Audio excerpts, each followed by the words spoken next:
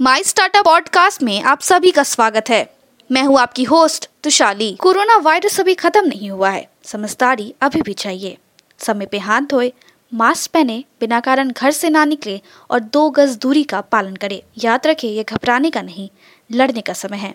हम सबको मिलके इस वायरस से जीतना है। आज के प्रमुख समाचार। नए एमएसएमई मंत्री नारायण राणे के पास बहुत सारे कॉबवेब साफ करने हैं। एमएसएमई के पंजीकरण को अब थोक विक्रेता, खुदरा विक्रेताओं के लिए अनुमति दी गई है। एमएसएमई का बकाया भुगतान एमएसएमई कर्मचारियों को सामाजिक सुरक्षा प्रदान करता है। अब समाचार विस्तार से। सूक्ष्म, लघु और मध्यम उद्यम एमएसएमई की मंत्री नारायण राणे ने अपने काम में कटौती की है। ये क्षेत्र कोविड-19 संक्रमण की 2 लहरों से सबसे बुरी तरीके से प्रभावित होने के साथ ये निर्णय लिया गया है। सरकार की घोषणा के एक दिन बाद की थोक और खुदरा व्यापार सूक्ष्म, लघु और मध्यम उद्यमों के दायरे में आएगा। भारतीय रिजर्व बैंक ने बैंकों को लिखा है कि थोक और खुदरा व्यापारियों को अब उद्यम पंजीकरण पोर्टल पे पंजीकृत होने की अनुमति है। FICCI FIO, जो कि Federation of Indian Chambers of Commerce and Industries की महिला विंग है, फिक्की ने MSMEs के बकाया को चुकाने और महामारी के दौरान अर्थव्यवस्था के विकास को धीमा करने के प्रावधान करने का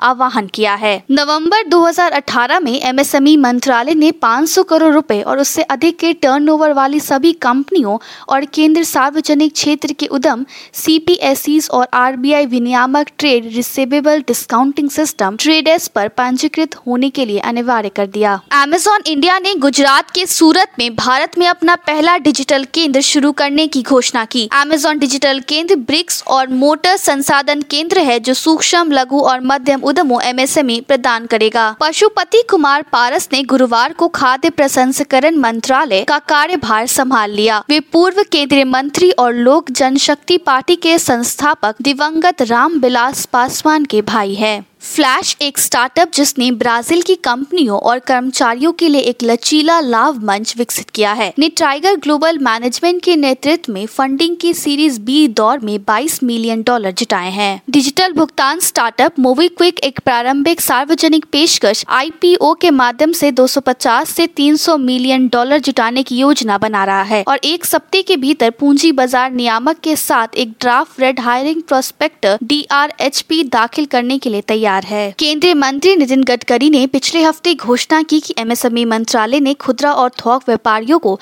MSME वर्गीकरण के तहत शामिल करने के आदेश जारी किए हैं ताकि उन्हें प्राथमिकता वाले क्षेत्र के ऋण PSL का लाभ दिया जा सके। देश में MSME को सशक्त बनाने के अपने प्रयासों में अमेज़न इंडिया द्वारा इस साल की प्राइम डे सेल अपने प्लेटफॉर्म पे छोटे व्यवसायों के उत्पादन पर केंद्रित होगी। 2 दिवसीय सेल 26 जुलाई से शुरू होगी। आज के लिए इतना ही। हमारे टीवी चैनल पे 400 से अधिक स्टार्टअप्स और MSME शो है, जांच करिए।